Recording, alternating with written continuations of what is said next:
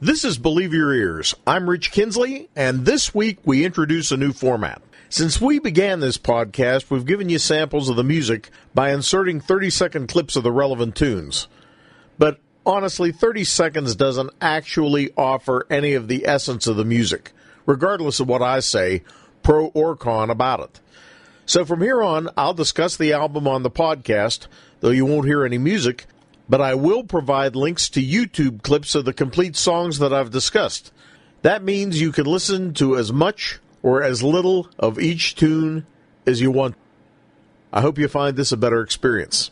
This week I'm looking at a new album titled Carter Stanley's Eyes by West Coast singer, guitarist, and songwriter Peter Rowan. A Massachusetts native, in the late 60s and early 70s, he was part of the now-forgotten rock bands Earth Opera and Sea Train. In the 70s and beyond, Rowan made a name for himself working with more progressive bluegrass units.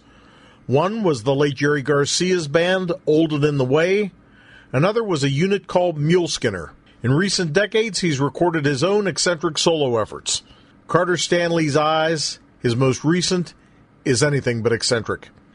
Rowan's career truly launched when he spent 4 years, from 1963 to 1967, as lead vocalist and guitarist with the founder of bluegrass, Bill Monroe, and his iconic band, the Bluegrass Boys, a group that over the years gave the world Lester Flatt, Earl Scruggs, Jimmy Martin, Don Reno, Chubby Wise, Del McCoury, and Carter Stanley.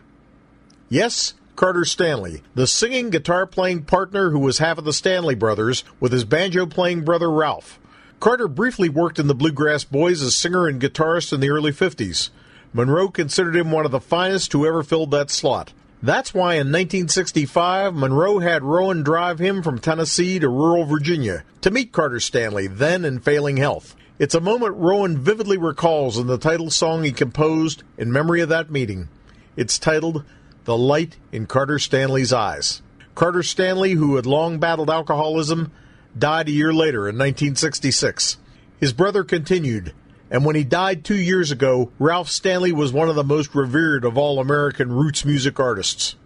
For all his quirkier efforts, Rowan knows traditional bluegrass in a way that few of today's younger, alleged bluegrass artists ever can.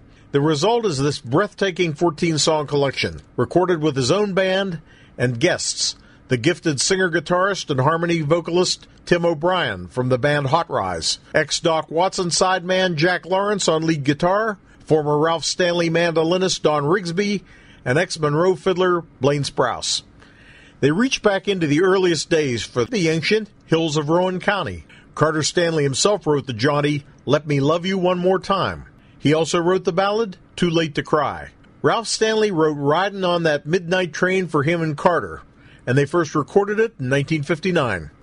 For all his ventures into other styles, including Hawaiian music in recent years, Peter Rowan's traditional bluegrass skills have only deepened and mellowed with age. He proves it on this, an album already on my Best of 2018 list. Over half a century's passed since his eventful meeting with Carter Stanley, and Rowan himself has proven resilient, back performing again after some health problems earlier this year. On this haunting and deeply moving labor of love, Rowan reveals his own skills in delivering this timeless music are as compelling and as imbued with power and passion in ways Monroe and the Stanleys, Ralph and Carter, would heartily applaud.